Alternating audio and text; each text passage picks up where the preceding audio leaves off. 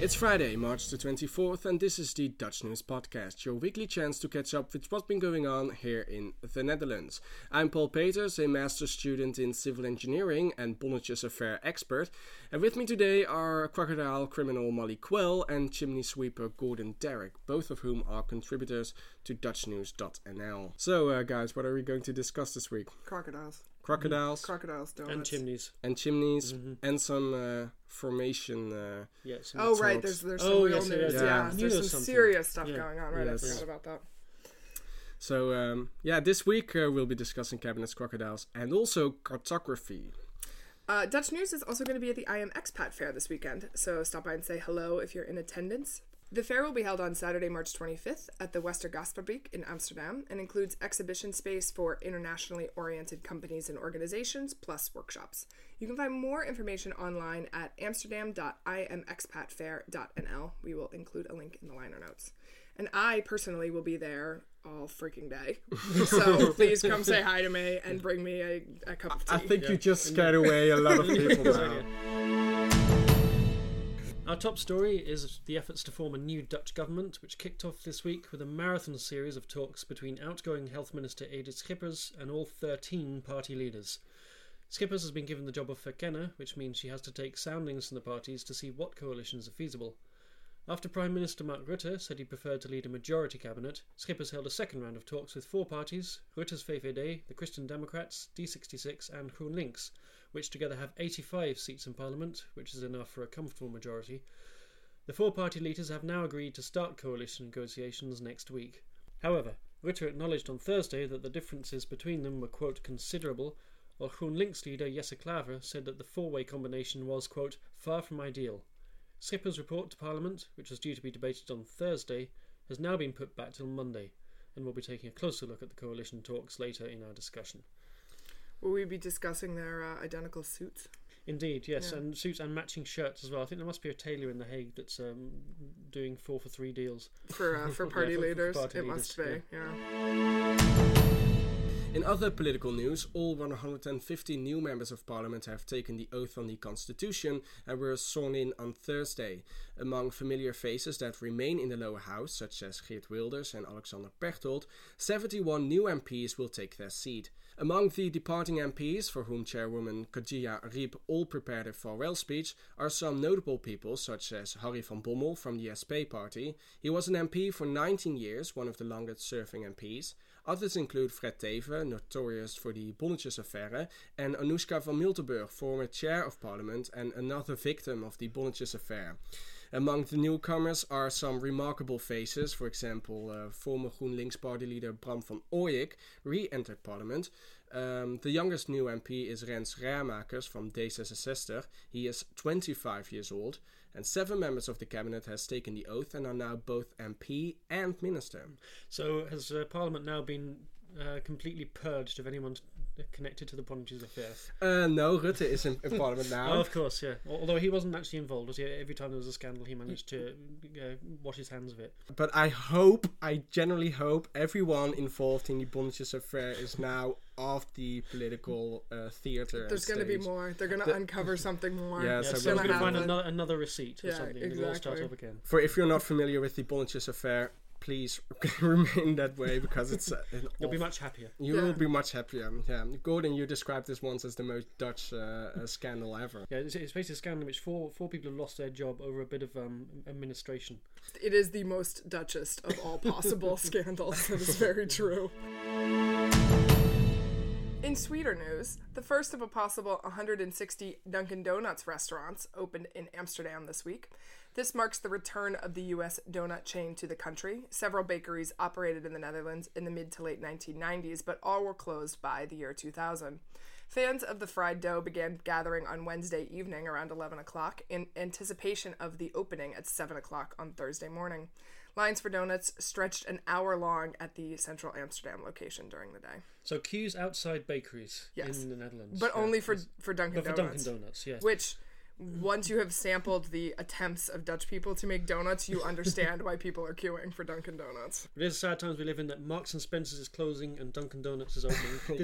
This has to be a consequence of Brexit. I can't see it any other way. I think it's a showcase of the expansionist abilities of Trump's power and just how excellent of a U.S. president he's being. I have to ask, a possible 160 Dunkin' Donuts in Amsterdam or in the Netherlands? Yeah. Wow, this is a mole. Yeah, he's spreading over the country. Apparently, part of their strategy is to open them up in gas stations and schools. In Schools. In more high culture news, a 17th century world map that was used to block up a chimney in Scotland has gone on display after 10 years of painstaking restoration work. The map was made by the Amsterdam-based cartographer Gerard Valk and is thought to have been published in London in around 1690. The only other two copies are in the British Museum in London and Rotterdam's Maritime Museum.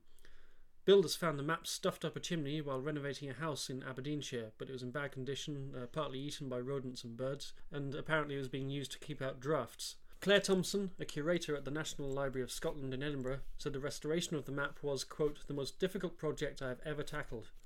The remains will be on display at the National Library until April the 17th, so if you happen to be in Scotland in the next month, get over and see it. Yeah. So Scottish people Or go to Rotterdam. So go to Rotterdam where you can see a complete one. So Scottish people use 17th century maps to keep out drafts? Apparently it's very good insulation, and it does get very windy in Aberdeenshire in February. In their defense, yeah. Fair enough. In the most interesting news story of the week, 10 criminal suspects got their day in court this week after police arrested them a year ago for what initially seemed like a typical drug bust. That is, until police showed up at the warehouse and discovered 2 crocodiles guarding the illicit proceeds.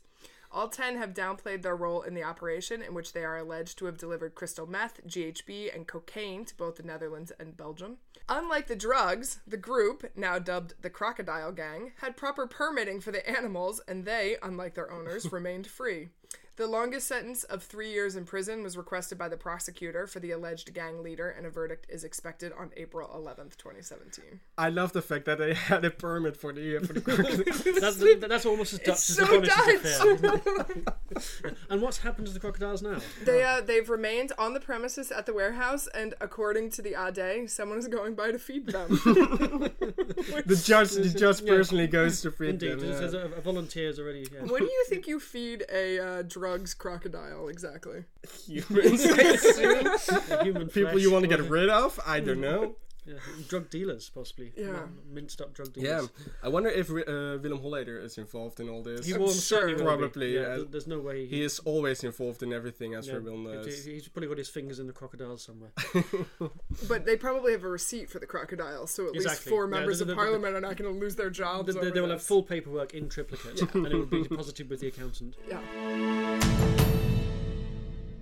More art news now, and 2 paintings by Vincent van Gogh are back in Amsterdam 14 years after they were stolen in a night raid. The view of the sea at Scheveningen and the congregation leaving the Reformed church in Nuenen were taken from the Van Gogh Museum by professional cat burglar Octava Occhi Duram, who later sold them to the Italian mafia. Last September, mafia investigators found the paintings hidden behind a false wall in the kitchen of the mother of a Neapolitan drugs gangster who was on the run. The Van Gogh Museum was delighted to see the paintings back, but less pleased to see Occhi Duram bragging about his deeds in a series of appearances on Dutch TV shows, where among other things he claimed to have hidden out in the house of former Ajax and Barcelona footballer Patrick Kluivert while he was on the run. Kluivert was also less than pleased by the claim, which he strenuously denied and has threatened to sue. The paintings are on display until May the 14th, after which they will be restored and reframed. Yes, this is absolutely an amazing story. We will include a link to the documentary about him in the liner notes. But the amazing thing is that this guy was just walking around the street and he saw the Van Gogh Museum and he was like, well, perhaps I can break in. And then he went around the corner, stole a ladder, climbed on the roof, opened a window and brought the paintings to his house. He initially wanted to steal the aardappel eaters, the potato eaters, but that appeared to be too big to fit through the window, so he settled and took the other 2 most important paintings of the museum. Well, I think he said he went for the 2 smallest paintings, didn't he? The ones that you could actually fit in his... Yeah, he had some problems fitting the original painting in the window. And after it was stolen, it people asked questions like how much money are these paintings worth, and they just didn't know because they were never on sale. The value of this painting is just immensely, and he was almost caught by the police at one point, but they completely surrounded his apartment building, but he jumped from balcony to balcony to balcony, climbed another roof eventually, and the next day he was in Barcelona, apparently knocking on the door of famous soccer player Patrick Kluivert. As you do, which was probably what I would do if I was stranded in Barcelona as well. Yeah, of course. Yes, he claimed he played junior football with Kluivert. That's how he knew him. That's why he knew him. Okay. Yeah, but Kluivert said he didn't, he wasn't a friend or anything, and he denied that he'd been in his house. Yeah. Yeah, and the problem with these paintings is, or at least that's what the museums are always telling them, is that you cannot sell them, right? If you steal them, no one wants them. But he actually didn't have any problem. He didn't have any context in the art dealing world, and he had no problem selling them. Yeah, and I saw, first of all, he tried to sell them to one of the people who was involved in the Heineken kidnapping. Yes. Yeah. That's because everything in this country revolves. So my question is, is there anyone involved in the Bonniches affair affiliated with this story? Because there must be somehow. Somehow. Yeah. But the guy he initially tried to sell the paintings to was assassinated on the date that the actual handover would take place. So which slightly damned his ambition there. Yeah, but obviously if the paintings had been on sale, and they would have had a receipt for them, they'd have been able to track them down much easier. So, exactly. Yeah. So an amazing story. Look at the the documentary is incredibly interesting. Yeah, it's a good job it didn't end up in the hands of a Scottish criminal, or he'd have probably used some insulated chimney. It's unknown if the paintings were guarded by crocodiles, though.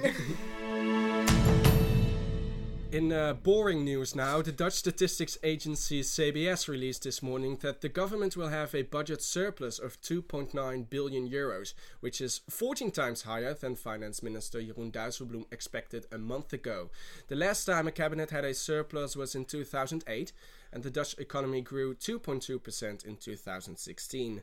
How Mr. Dijsselbloem is going to spend the extra money is yet unknown, but he argued before he prefers to build financial buffers rather than to spend it on, for example, alcohol and women. Because Jeroen Dijsselbloem's been in trouble this week, hasn't he, for some comments he made about the spending habits of countries in Southern Europe? Yes, indeed. He had been, he said in his capacity as leader of the Eurogroup that he has some hard times lending money to southern European countries, or actually countries in general, if they're going to spend it on women and on alcohol, obviously referring to southern European countries that have been lending money in the past years, of course. Portugal already asked him to resign from the Eurogroup, I think Italy as well, and Greece, so it's probably not going to be a second term for Mr. Dijsselbloem. It's not In sport, the Dutch national team will have to face Bulgaria without Tottenham striker Vincent Janssen in a crucial World Cup qualifier in Sofia on Saturday. Janssen missed training this week due to illness. His place is likely to be taken by Bas Dost. Arjen Robben is also carrying an injury, but is expected to start the game. If Oranje fail to win the Group A tie, they could be overtaken in second place by Sweden, who are at home to Belarus. Elsewhere, Max Verstappen said he was disappointed to finish only 6th in the second practice session for the Australian Grand Prix, and tweeted that he was looking for a, quote, better balance in qualifying. Yes, I'm very much looking forward to Max Verstappen and what he's going to achieve in the coming year. And who he's going to try and run off the circuit this time. As we mentioned at the beginning, preliminary talks have begun to form the next Dutch government. 4 parties, the VVD, the Christian Democrats, D66 and GroenLinks, will begin negotiations next week to try to put together a majority cabinet. The main fault line is between Mark Rutte's conservative economic agenda and GroenLinks leader Jesse Klaver, who favors a change of direction to a more left-wing tax and spend approach, particularly now that the next cabinet has an extra 3 billion euros at its disposal, as we heard before. If GroenLinks drops out of the negotiations, there is a potential alternative to form a coalition with Christian Union, who would give the cabinet a slender majority in both houses. So what do we know now, and how are the talks likely to proceed? So what we've had so far is Edith Schippers has been talking to all the parties first of all, and then narrowed it down to really these 4 parties. who are the most likely coalition on the face of the election result, although not so likely maybe in terms yes, of because their last week she had meetings with every party leader, and they expressed their preferred coalition, and based on that, she invited these four parties to have the preliminary talks. Yeah. And none of this is surprising. I mean, we sort of predicted exactly this we last predicted week, exactly which this. does not make us, I mean, we are obviously very intelligent and super knowledgeable, but everyone else was literally also predicting I think basically, I think basically when you look at the result, it's certainly you've got these three parties as a core: the VVD, the CDA, and D66. The Motorbloc. They're called the Motorbloc, which is like basically a core of three parties. They got 71 seats, and then they just need to find a fourth partner. And the first choice is GroenLinks, and that's sort of what, And the first choice is GroenLinks because they have 14 seats in Parliament now, as opposed to ChristenUnie, which is 6, because it's a very slender majority with them, even though there is, as Rutte has sort of said, like, GroenLinks really pulls this sort of coalition quite far to the left. Yeah, so the problem here now is, are these three core parties willing to negotiate a coalition with a party that is ideologically very far away but will lead to a comfortable majority, or will they have a coalition with a smaller party which will lead to a very small majority of only one seat, but is ideologically much closer with these three parties and will make negotiations a lot easier. Yeah, and I think what's been interesting so far is that the one leader who really stood up for this coalition, or said it was his preference, was Pechtold of D66, because he's keener, I think, to work with GroenLinks, even though D66 isn't a particularly left-wing party, but it's a progressive party, and I think he sees a ChristenUnie would block some of his progressive policies, such as the right to die legislation. So Pechtold's quite keen, I think, to have GroenLinks in the talks, certainly initially. That for him is a better balance within the coalition. So what are the coalition, what are the big issues that they're hinging on? So I've seen a lot of discussion about how the CDA and the VVD have a agreement or similar interest in kind of strengthening immigration rules, including passing legislation that would make it a crime to be, in the Netherlands, quote, without papers, which is opposed by both D66 and GroenLinks. Alternatively, I mean, GroenLinks has been pushing a lot of environmental and energy legislation, which is unsurprisingly, since they are the Green Left Party. So what kind of what stuff hinging on here? What are the big points? Well, Mark Rutte is an excellent negotiator. If there is anyone who can pull this off, it's probably Mark Rutte to build bridges between these parties that are so very far away from each other. But there are four major areas in which we can expect a lot of difficulties. One, for example, is climate.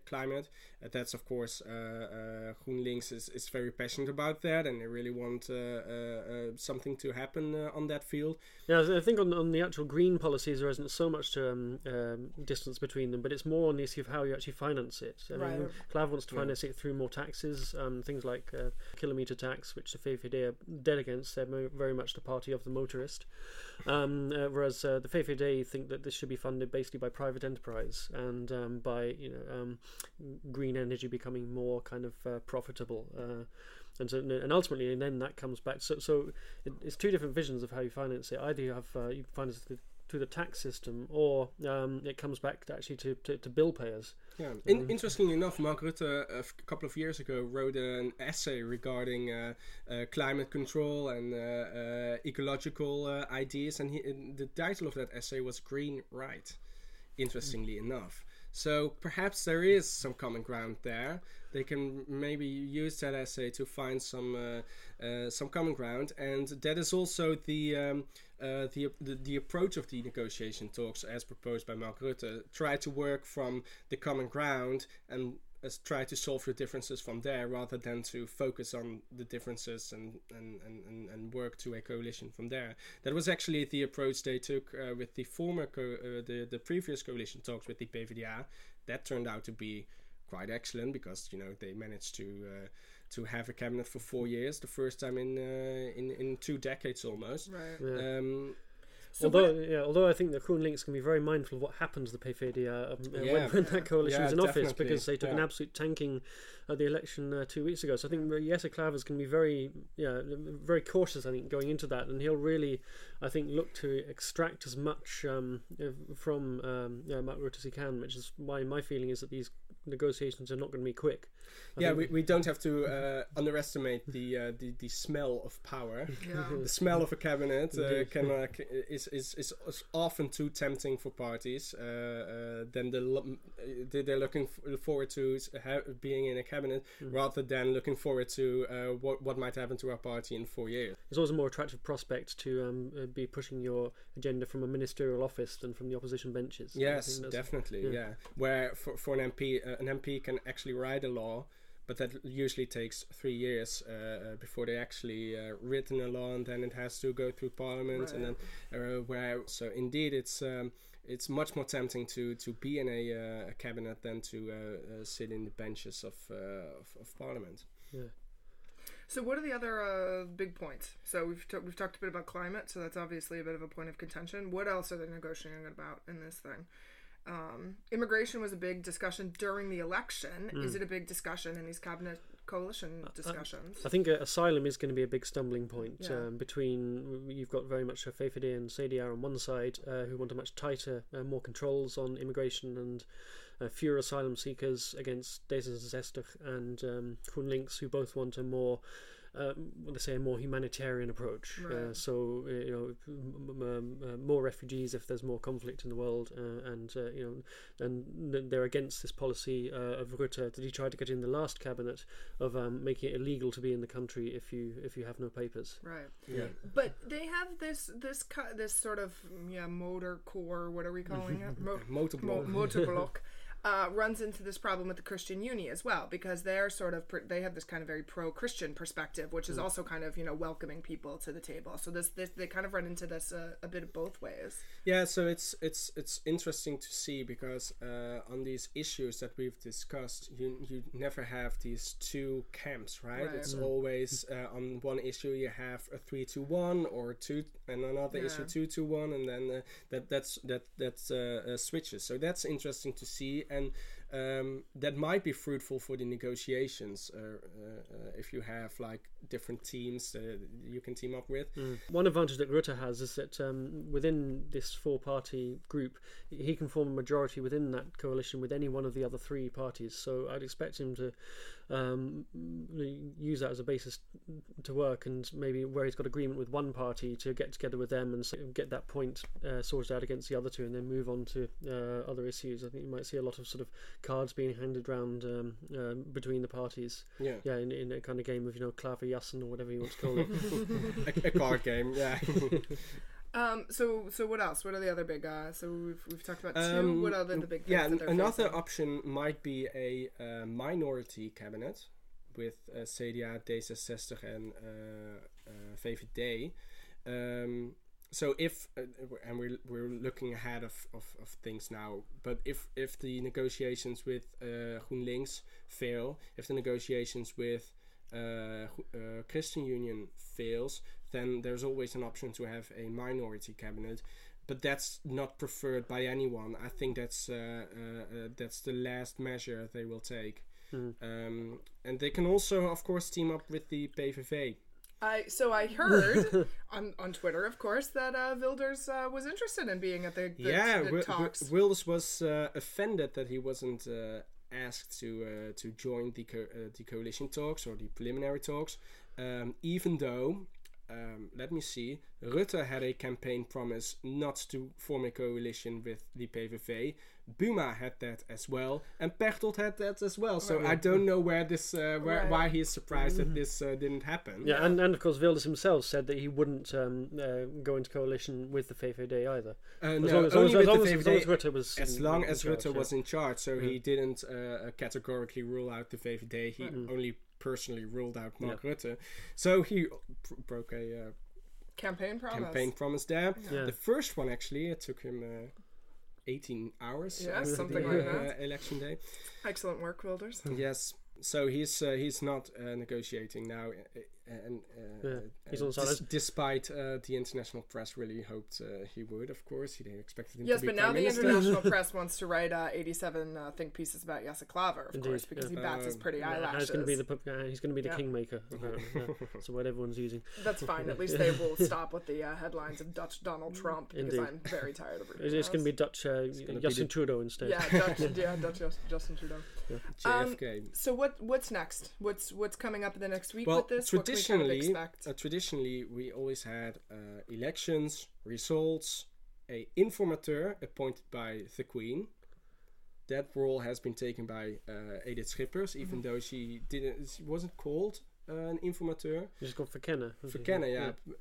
Which is basically the role of an informateur. So all my knowledge of formation is useless now, because they're taking different approaches. But it used to happen. You have an informateur. They're going to talk with all the parties, and based on that, they will name a formateur who is going to lead the negotiation talks.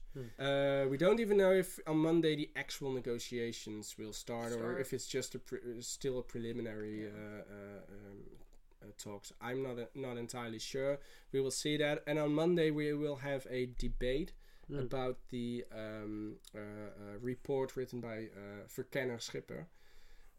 So we're gonna have to see how that turns out in Parliament. Yeah, we have more detail of exactly what the party leaders have said to her. So the coalition forming process always takes a very long time. I think we remind the listeners that we've probably got months of this. So we will be updating you as things come along, although hopefully next week maybe we have a discussion on a topic that is not directly related to the elections. Because we won't know anything more anyway. Because I think the discussion for next week should focus around which is the best flavor of donut from Dunkin' Donuts. Oh God, I'm gonna be sick next week. Me too. We're all going to be sick by the time we get done sampling all of Dunkin' Donuts selection. Yes. So we will die before that. We won't see what new cabinet will be formed, unfortunately. Yeah, it'll be death by donuts. Death by donuts. Death by donuts. And I'm sure someone will take over this podcast and do an excellent job. I hope so. Murphy can step it up. Murphy can do this. Although his whole discussion is just going to be very pro Partij van de Dieren, so maybe we don't want to hand it off to him. We'll be very biased. Right. Yeah, fake news. Yes. Okay, I think that's all we have for you this week. If you like our podcast, don't forget to rate us. This podcast is a production of Dutch News, which can be found online at dutchnews.nl. We will include links to everything we talked about in the liner notes. You can now send comments, compliments, and abuse by email to podcast@dutchnews.nl. My thanks to Molly Quell and Gordon Derrick. I'm Paul Peters, and we'll be back next week.